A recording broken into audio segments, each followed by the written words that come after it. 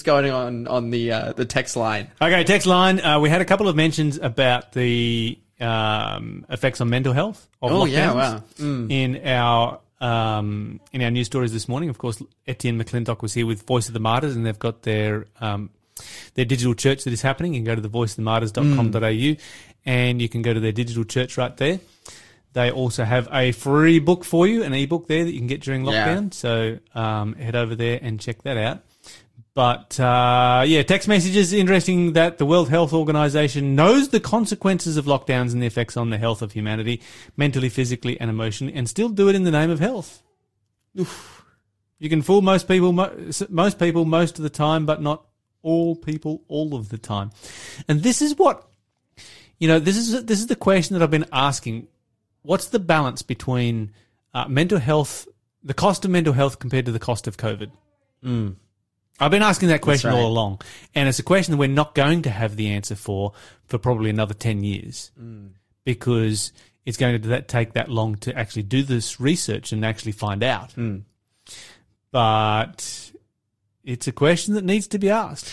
There was, the New South Wales Police Force on Facebook over the weekend kind of announced their expanded COVID plan as, the whole state goes into lockdown. They're like, oh, we're now going from 200 to 700, ADF members in the public. We're, rerouting thousands of highway patrol cars onto, COVID watch and like all this stuff. And just the outcry that was in the comments of that Facebook post and like the bad reactions. And it was kind of like harrowing and heartbreaking reading some of the things that people said. Like, I haven't had income for like 5 weeks. I've got to support my kids and my family. Like, it's a really, really heavy situation. So I think it's ultimately, because the balances need to be struck. That's right. And it's something that needs to be paid close attention to. Whereas I think, what we're kind of observing right now in Australia is just all over the place at the moment. We're just very reactionary rather than proactive. So, yeah. Anyway, the Christian MP in Finland that we were talking about, who is facing 6 years jail for communicating the Bible. She says, this person says, I have always wondered what the Bible meant, that in the last days you'll seek the word of God throughout the world and you will not find it. Soon the word will be, or the Bible will be outlawed or watered down so much that it will be unrecognizable. It's happening all around us. The trap is set. We are the mice in the water that is slowly boiling. I think that's supposed to be the frog, but whatever. God help us. I'm so glad he is in charge of the affairs of the world. And then we have the earthquake in Haiti. The magnitude of natural disasters is increasing daily. Soon the world will blame commandment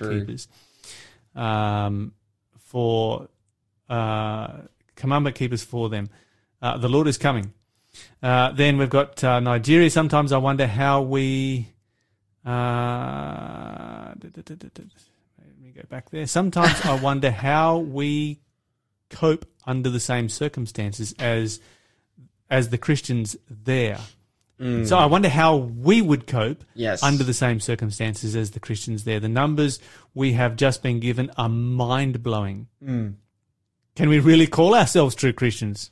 It's an interesting thought. Do we really know whether we're Christians or not? We'd certainly know if we were living in Nigeria, wouldn't we? May God give us the strength we will need in the near future. Voice of the Martyrs has a great calendar which I have, which allows me to pray for the suffering of our persecuted brethren worldwide. God bless Voice of the Martyrs ministry. They have helped me in my Christian walk, and I'm sure millions of others. No, Voice of the Martyrs has fantastic resources, great projects that they're doing, as we talk to Etienne about all the time. But yeah, heavy stuff, man. Haiti is a gnarly place. Haiti is like they are just getting smashed in every way. Yes. Like in every time period that they've existed. So, dude, yikes. It's one of those countries in the world that is not high on my to visit list. I want to go there. If God calls me, I will go. But apart from that, it's like not high on my list. I want to go. It's high on Lawson's list. I want to meet the Adventist pastor who got kidnapped. I think there's a couple of them. Yeah, well, I want to meet him. Gang warfare is just going nuts over there. But anyway, somebody texting through here, how can you balance a lie? And I think that was in relationship to what we were talking about, balancing mental health versus COVID. And, well, yeah, I don't think COVID is a lie. COVID is a real disease. Yeah. And COVID kills people, no question about that. Having said that, mental health is a real disease, and mental health kills people as well. Yeah. That's right. So that's the point. Which one is the worst? Which one is the bigger killer? And how do you balance the two? That's what we're talking about. Getting the two in their correct balance. I think the real question... See, I don't want to catch COVID. Yeah, neither do I. I'm not scared of it. Yeah. Yeah, my demographic, I'm not going to die from it, but I don't want to catch it. For me, and you know, I go to a university church, right? Yeah. And like with university students, like we are the safest demographic. Like we're chilling. But at the same time, it's like, it's such a difficult problem to deal with, because I think the real question is like, if you do nothing about it, what happens? And that's like... Yeah. I mean, I've got a bunch of friends, like quite a lot of friends that have had COVID. Yeah. It's a nasty bug. Yeah. I really don't want to catch it. You know, it's a really nasty bug. Yeah. That's right. Let's just move to the bush. Yes. Let's just, yes. You know what? Absolutely. Let's do that. Like, let's just do that. Exploring my property. Let's go and buy Going on walks. Let's put Faith FM breakfast show somewhere on a 300,000 acre property in the outback. Yeah. Let's just build a massive satellite. Like if we get satellite NBN out there, I'm G. And then when okay. All right. We've been told we need to get back to our Bible study. Shell's crushing our dreams. Producer Shell, the boss, is like, get back on subject. You guys are wondering. Well, there's all those... When it comes to talking about moving to the country, though, and living out in the bush, I'm easily sidetracked. But not even living out in the bush. I've talked previously about those work havens where it's like, you know, an archipelago or an island that has internet that's like perfect for remote workers. Like, I wonder whether they have COVID in the Falklands. Does anyone live in the Falklands? Yeah, about 2,000 people live there. Yeah, okay. Well, let's... Dude, as long as they've got NBN in the Falklands, then we're good. We're good to go. As long as we have an internet connection, we can have Faith FM. Absolutely. So let's just find the most remote... Well, and especially like with the whole Elon Musk, like... What about Wallace and Fortuna? We could move to that country. Well, where's that? I have no idea what that is. That's a country. Wallace and... Fortuna. Where's that? It's in the South Pacific. It's a whole country. There's a whole country in the South Pacific that you've never even heard of. Is this a prank? No. There's a whole country. All right. Lawson is... Wallace, your geography... Wallace you need to have a geography in the lesson. South Pacific? Yes. Look it up on Wikipedia. Educate yourself. Wait, where's it near? It's an entire nation. Where? It's somewhere between New Cal and Tahiti. Okay. I think. Oh, I'd move to Tahiti. No, lots of people in Tahiti. Okay. It's a big country. So we want to go to the other place. What's the other place called? Wallace and Fortuna. Wallace and Fortuna. Yeah. Does anyone live there? Yes. How many people live there? I think about 15,000. Okay. That's a sizable population. Yeah. It's like a small town. Uh-huh. Dude, what are we doing? There's so many here? places Yeah. Nah, just kidding. Newcastle's the best, but right, now we have lockdown and I hate it. Anyway, yeah. Our Bible study's from Mark. All right. Bible study's from Mark. Mark chapter 2. And we're going to go to Mark chapter 2. We're going to look at verses 1 to 4, which is a bit of a story here about disease. And we're going to talk about rest from disease as we go through our subject for today. You're listening to Faith FM, positively different radio. Go for it, Lawson. So chapter 2 and verse...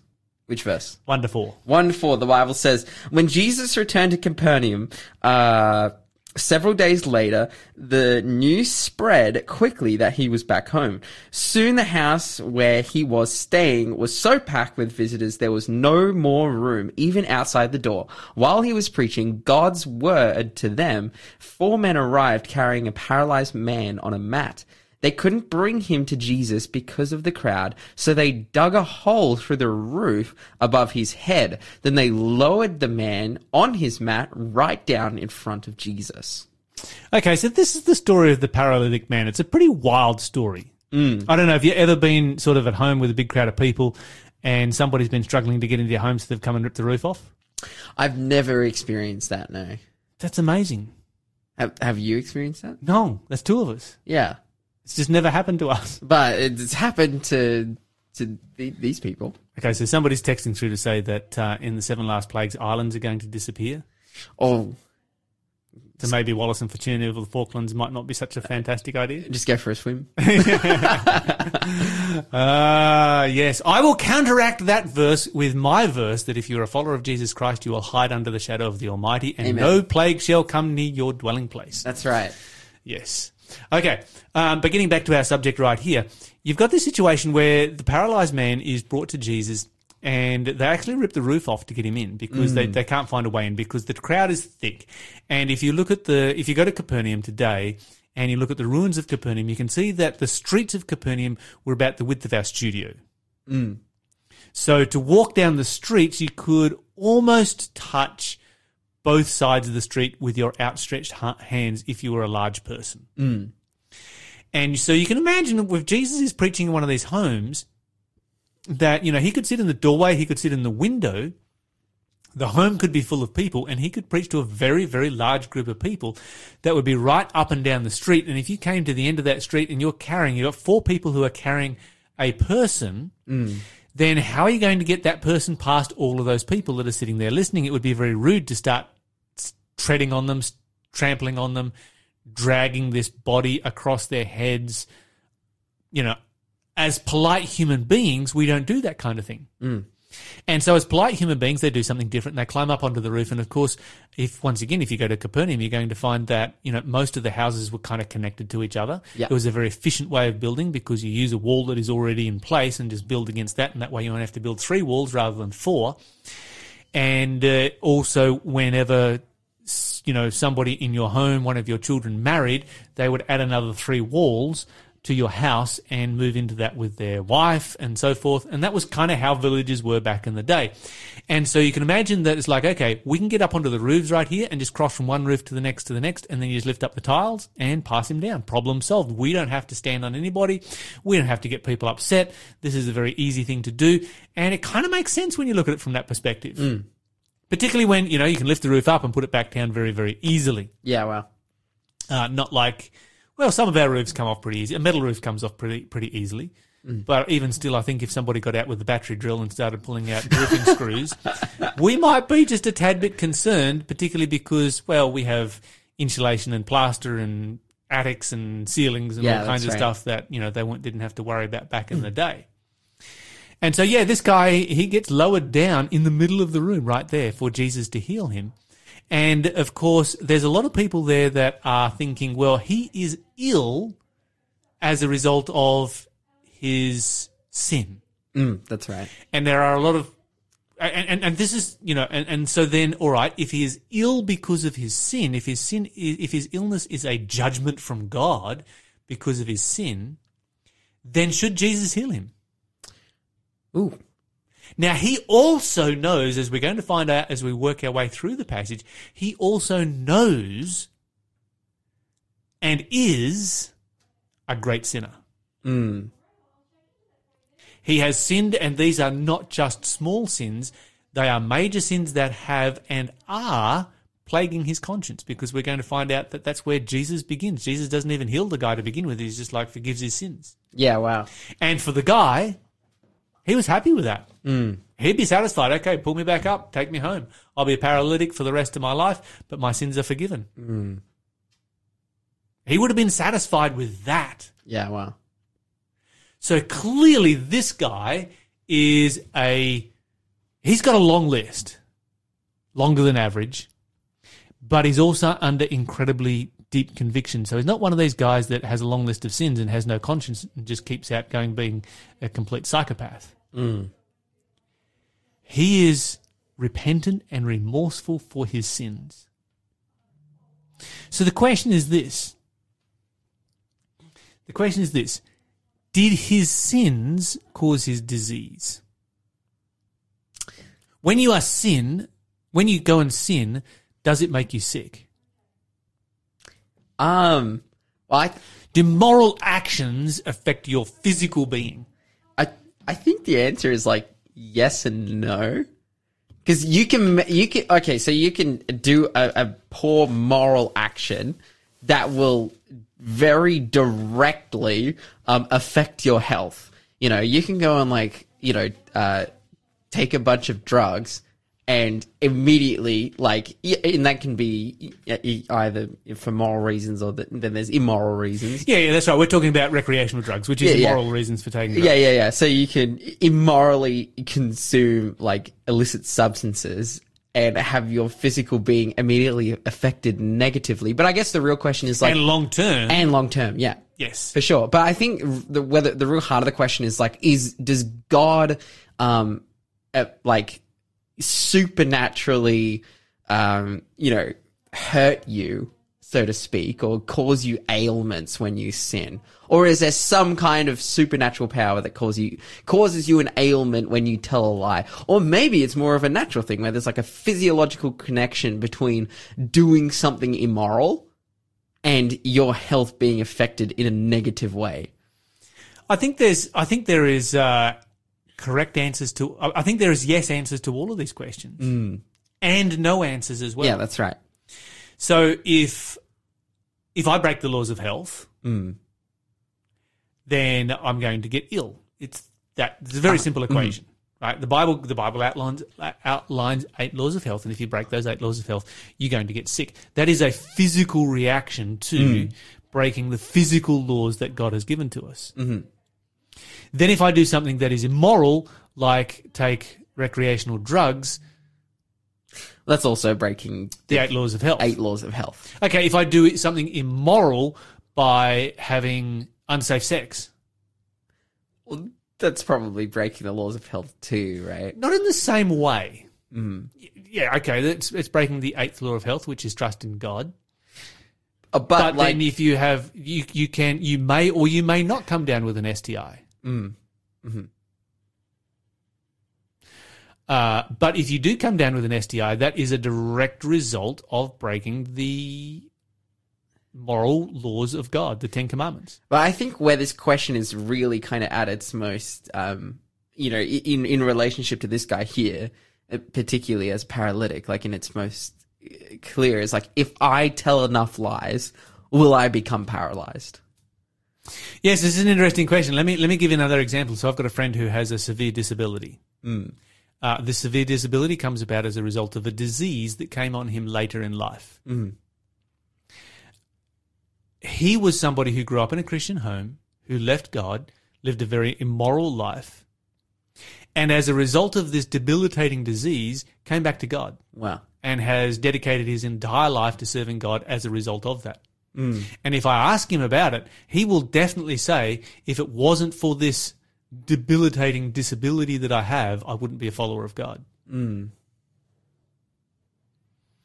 So this is where I see that we can never judge. Yes, that's right. But yes, there are some times that people are afflicted with disease because God sees that is his means of saving them. And with the paralytic man right here, he's been afflicted with a disability, a terrible disability, a disease, and we know that he's done some terrible, terrible sins, and maybe he would not have come to God. Maybe he would still be out there just as sinning as hard as he could if it wasn't for this particular disease. Maybe this disease did come from God. Well, I think nothing brings you back to needing help quicker than when you're debilitated, in a physical sense, but also in a spiritual sense. You're listening to the Breakfast Show podcast on Faith FM. Positively different. Number of text messages coming through right here. We had Raphael who said that it might not be a good idea for us to move Faith FM Breakfast Show to an island somewhere where there's no COVID and all that kind of stuff, because in the 7 last plagues, the islands will disappear. And then we have, let me see here, Braden, who has texted in to point out that Australia is an island. Problem not solved. We're also a continent, though. I think I still think the only safe place in the last plague is under the shadow of the Almighty. Then we have, then we've got Chris, who's actually focused on the Bible study, which is a good thing. Not sidetracked like us. And he says that guilt can cause psychosomatic effects. Oh, yeah. 100%. Yeah. I would go as far as saying it's impossible to have guilt and not have psychosomatic effects. Now, they might not be debilitating. They might not even be noticeable to you or to a health expert, but they are there and they exist. You just can't. And so when it comes to the relationship between sin and our physical health, when you put that into perspective, we would then say it is impossible to sin without it affecting our physical health in some way. The question is this sin there as a result of a supernatural punishment by God? In other words, God looks at you and God says, you're a terrible sinner, so I'm going to smash you with this horrible sin. Now, in some cases, say for instance my friend who has a disability, he would say, no, God hasn't looked at me and seen me as a terrible sinner and decided to smash me with a terrible sin. God has looked at me, seen me as a terrible sinner and gone, this is the only way I can save this person. Yeah, wow. And I love this person and that's why they're going to have a disability. And I think you'll find that Paul says essentially exactly the same thing. Because Paul says, I had a disease, a thorn in the flesh, and I prayed 3 times that God would take it away. And eventually God said, no. No, you're going to live with this one. Paul, who's healed, how many people did Paul heal? We have no idea how many people Paul healed. God healed through Paul, but through Paul's ministry. We have no idea how many. And so you would naturally think that, well, okay, if you have been involved in healing lots of people, then you need to simply pray about the disease that you have and it will go away. Yeah, wow. So he does. And it doesn't. And so he does again. And it doesn't. And so he does a 3rd time and God says, no, I'm not going to answer your prayer with a yes.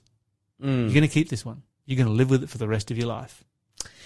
I think it really shows me like that faith doesn't equal, or being a follower of God doesn't equal solving all your problems, even your personal problems, which there are quite a few Christians who would disagree with that point. I don't know why. You don't read that in the Bible. Yeah, prosperity Christians. Yeah, prosperity gospel Christians. You don't read that in the Bible, and it's like Paul is a perfect example. But they would make the point that like, as long as you have faith and you name it and you claim it, like if you have enough faith, it will work out for you. But that is not what the Bible teaches. So did Paul not have enough faith then? Exactly. That's like the ultimate counter argument. Like, and do the people who are being healed at the moment have more faith than Paul?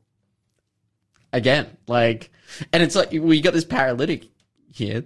He goes on to be healed. That's right. And he's in this position as terrible sinners. But the point is, it's like, oh, does he have more faith that he would be healed? No, like, no. Some are afflicted, some aren't afflicted.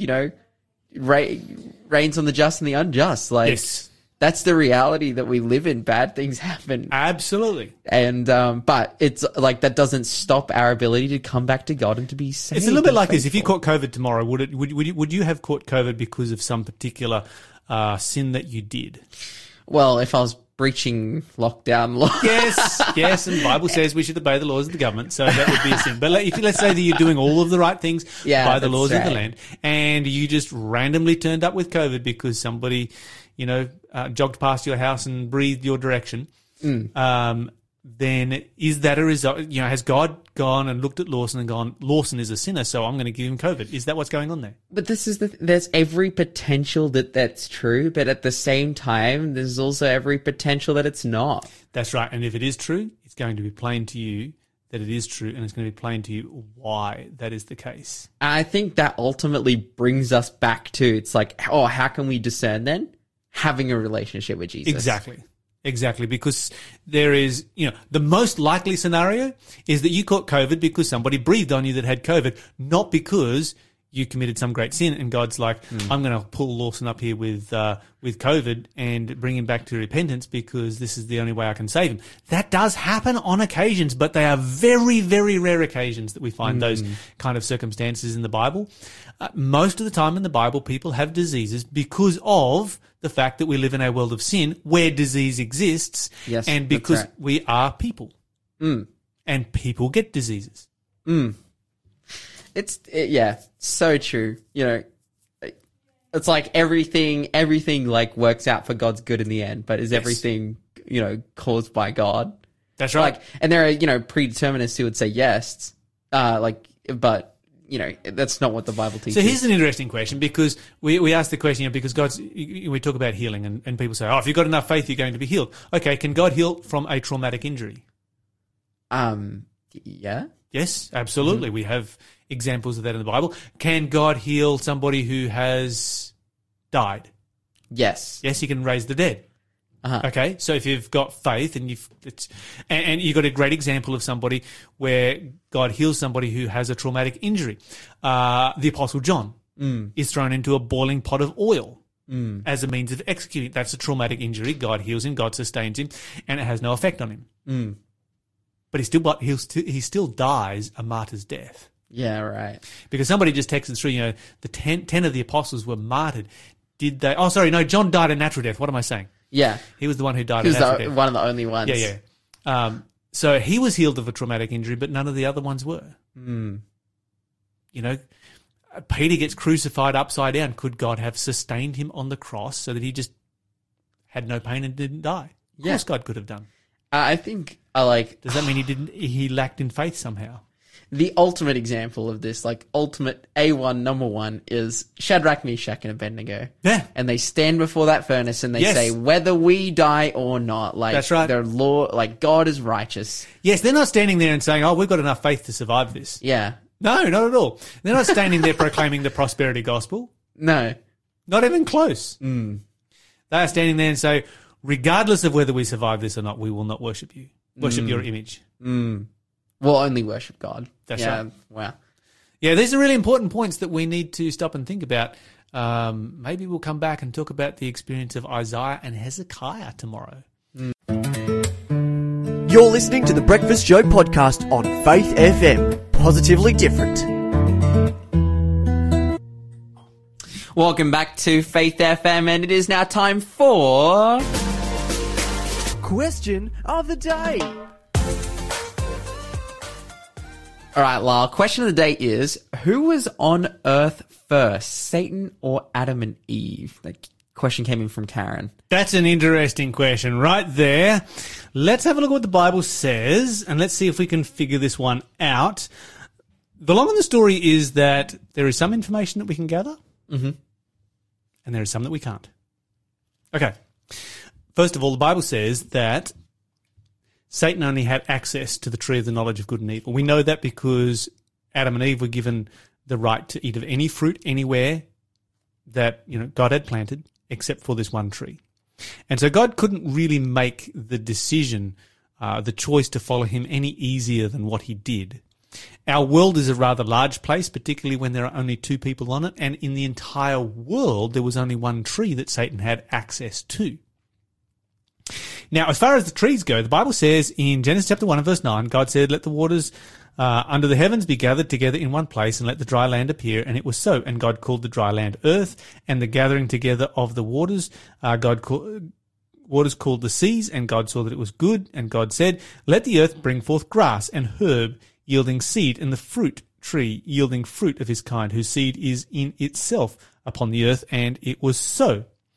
And the earth brought forth all those things, and the evening and the morning, in verse 13, were the third day. And so we know that it was the third day when when trees, vegetation, was created. But specifically here, the Bible specifically mentions fruit-bearing trees. The question is, was the tree of the knowledge of good and evil created on this particular day? The logical answer would be yes. Of course, we don't know that answer, but we would assume that it was created on that day. The question that goes along with that is that did Satan have access to that tree on that particular day? Now, I would surmise no. And the reason that I would surmise no, the Bible doesn't say this, okay? So I'm going to surmise no. The Bible doesn't say this, and the reason I would say no is because Satan's purpose in coming to this earth was to tempt and destroy humanity. He wasn't here to go after the animals or the trees or, all of that kind of stuff. He was here to tempt people who could make a moral decision for or against God. A tree can't make a moral decision for or against God. Satan wants to destroy everything that God created, but he can't do that unless he gets beings that will make a moral decision. And so really there was no purpose for Satan to be here at this particular time. So why would Satan be allowed access to this earth? This is my question. When there is no purpose to that and God hasn't finished creating it. Then, of course, we go down to verse 26. The Bible said, God said, let us make man in our image, after our likeness. Let them have dominion over the fish of the sea, over the birds of the air, over the cattle, over the earth, over every living thing that lives on the earth. So God created man in his own image. Male and female created he them. And so here we have the creation of humanity. The Bible says then in verse 31, and God saw everything that he had made, and behold, it was very good, and the evening and the morning were the sixth day. So here's what we know. Adam and Eve were created on the sixth day. But here's something else that we know, and this will be interesting. Adam was created before Eve. And so you find the second creation story, which is just a rehash of the first one, in chapter 2. And in that second one, in verse 15, the Bible says, God created Adam. And in verse 15 it says, and the Lord God took the man and put him in the Garden of Eden to dress it and keep it. And the Lord God commanded the man, saying, of every tree of the garden you may freely eat. But of the tree of the knowledge of good and evil you shall not eat of it, for in the day that you eat thereof you shall surely die. So here's the process we have. Adam is created, a garden is planted, Adam is placed in the garden, and when Adam is placed in the garden, Satan is there. But when Adam is placed in the garden, Eve does not yet exist. Because you don't find the creation of Eve until a little bit further down, because Adam names all of the animals. And then in verse 21, the Lord God caused a deep sleep to fall on Adam, and he slept, and he took one of his ribs, and from the rib they'd taken from man, he made a woman and brought her under the man, and Adam said, this is Eve, and so forth. And so this is what we know. Satan was there by the time that Adam was there, we assume on the sixth day, and Eve came a little bit later. That's probably the closest we can get to answering that question. Thanks for being a part of the Faith FM family. Join our community on Facebook or get in touch at 1-800-FAITH-FM.